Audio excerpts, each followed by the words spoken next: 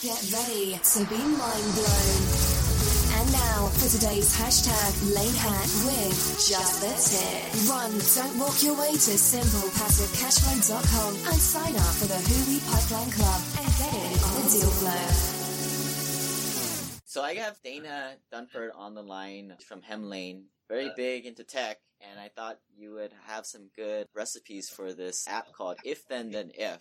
So one way I use this, if you're coming home or if you're leaving work, your phone knows where you are GPS wise. You can send an email to somebody saying, "Hey, I just left work," and then it can say, "Hey, I'll be here about this approximate time."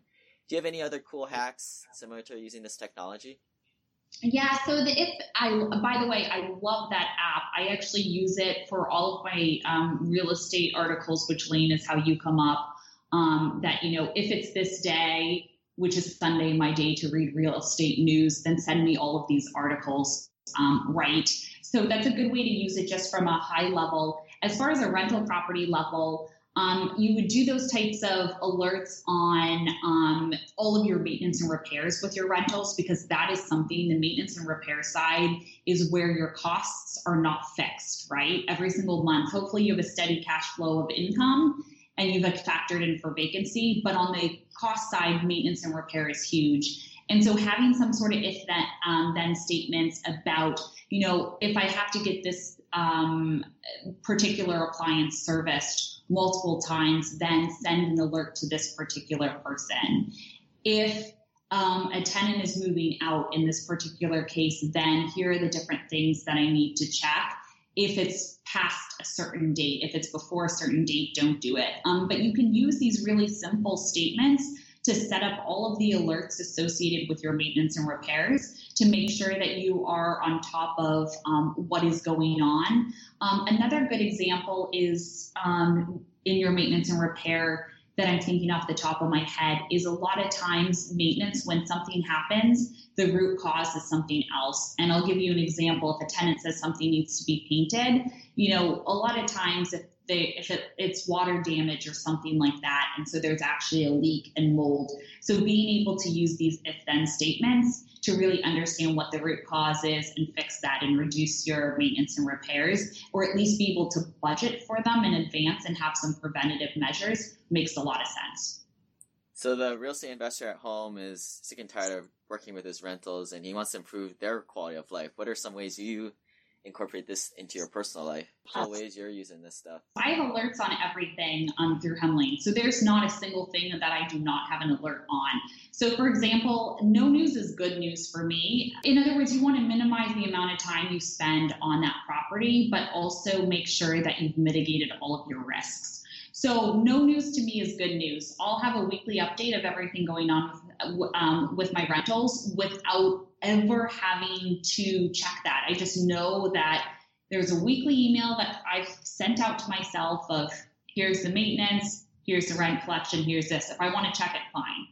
But those if-then statements are crucial to say if something goes wrong, then alert me. So for example, if a tenant has not confirmed that they want to go to my property showing, but they've scheduled it, then I get a text message that tells me you might want to follow up with this person, right? They haven't confirmed, it's 2 hours beforehand, and they haven't confirmed that they actually want to go to the showing. I don't want to waste my time or the agent's time on the ground to actually go out there. And so this if-then is really to say that you set these if-then alerts so you're not alerted and you're not wasting time and you're not getting a bunch of emails when things are going well. But when things are going poorly, then you get an alert. I also do it with all of my leasing. So if a tenant does not click on my email, then I send them an automatic follow-up. And so if they say, I'm interested in your property, when can I view it? I send them an email that says, great, here's when we're showing the property, sign up for a showing. Then I have an if-then that says, if they haven't clicked on this email or opened it, I need to send them a follow-up. And then I automatically send them another follow-up. And then if they haven't clicked on that, then I get an email that says they haven't clicked on this, they're not taking action, maybe I need to call them or send them a text message. If then is really used for alerts of an action needs to be taken by me or a local licensed professional for the rental property. But no news is good news. And so it really helps me sleep at night that if I don't hear anything, it doesn't mean that something's going wrong. It means things are going right. When I got smart and sold my primary residence to start investing in investments that actually made sense, woo!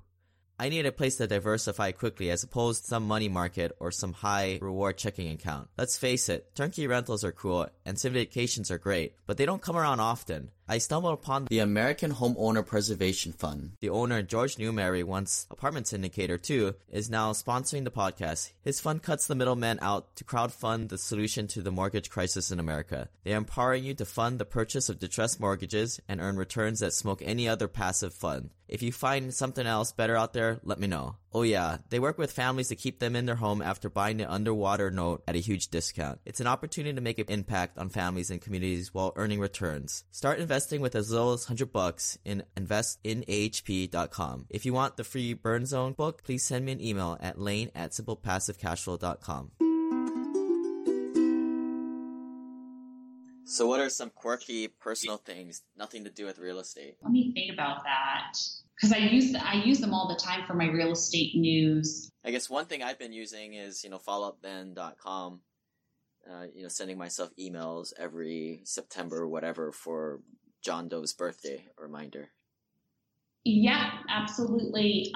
So I think a lot of it, actually, personally, I use it a lot for email. I get way too many emails right now. So I use all the if-thens to file everything away. So if it's property related, it goes into this folder. If it's related to news and education, it goes into this folder. And then, if it's related to, personal life, it goes into this folder. And that way, from an efficiency standpoint, when it's, 7 p.m. at night and I'm ready to look at personal emails, I go through those versus my real estate folder I'm going through every single day. Helps me be able to utilize my time much more effectively. Right. That's this big industrial engineering concept that you pull this stuff as opposed to this stuff is just pushing into your inbox and you just get inundated with stuff. I have some tags on my Gmail where I'll have a folder that says during the weekend when I have a long focus time, or another folder that is at home, just like needs to get done at home without fail.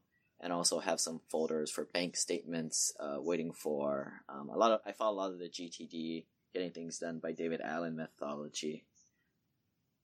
Yep, and one of those things, that, and then the book, 7 Habits of Highly Effective People. I think those types of processes and mentalities change your life, of saying, what should you be focused on? You should be focused on the big picture and the things that are going to change. It's those 4 quadrants of, should you focus on the stuff that's urgent right now, or the stuff that's urgent but needs to be done in 4 months. Those types of things are, and saying, no, you're actually supposed to focus on the things that are in the future but really high value. Those are the types of things that really change how effective someone is with their real estate investments.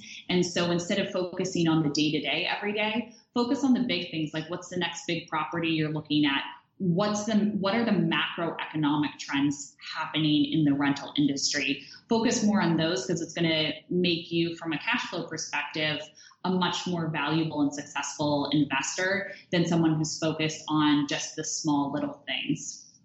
From the perspective of value, I keep a spreadsheet which says basically from every single task that I do, what's the ROI on that, right? And so I really focus on the things that are really going to drive my business versus focusing on a bunch of the small things and having a checklist of, I need to get through my inbox because that's a checklist.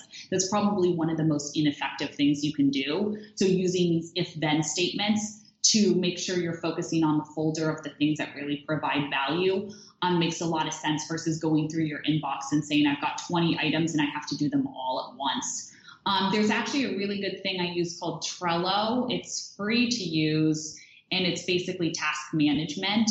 And that's been crucial because I have one column that essentially says, these are the tasks that are high reward, big, long-term things that I need to do. And I focus on those. And then all the small tasks I put somewhere else. But I know those small tasks are only when I have 5 minutes here or there, but I focus on the bigger tasks. call those snack work activities. Those.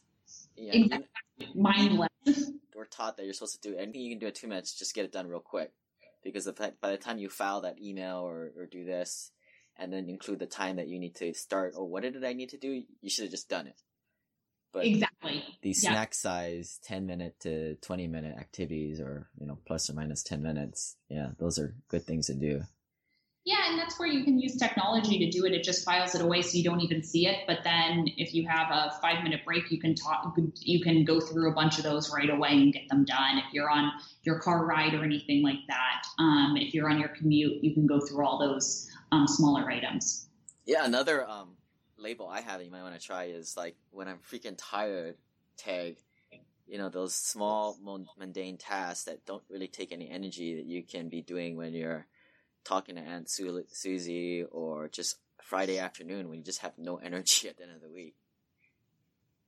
Yep, absolutely. And I'd even say I use it in my day-to-day of just being smart about what I do and when I do it. So not only how much time do you have, but also, for example, like I don't go to a grocery store on Saturday and Sunday between noon and 3 because the lines are so long and all of that. I do that at 8 or 9 p.m. when no one else is there, right, to get things done effectively. And so I think knowing what the task is, when it is, and then also trying to minimize the amount of time you're either in traffic or in lines waiting just makes you a much more effective person. Right, and park away from the buildings. You get more exercise and you don't hit your car, and then less headache. Exactly. All right, anything else that comes to mind, Dana? I don't think so, Lane. This is great. The preceding Lane Hack was approved by Lane Kawaoka, an efficiency and productivity expert, traditionally educated with a BS in industrial engineering, masters in civil engineering and construction management, and professionally licensed engineer in Washington State, with over a decade of in-field experience, supervising construction crews and managing over $100 million capital projects in both bureaucratic public and cutthroat private sectors. And by the way, every situation is different, and remember to think for yourself.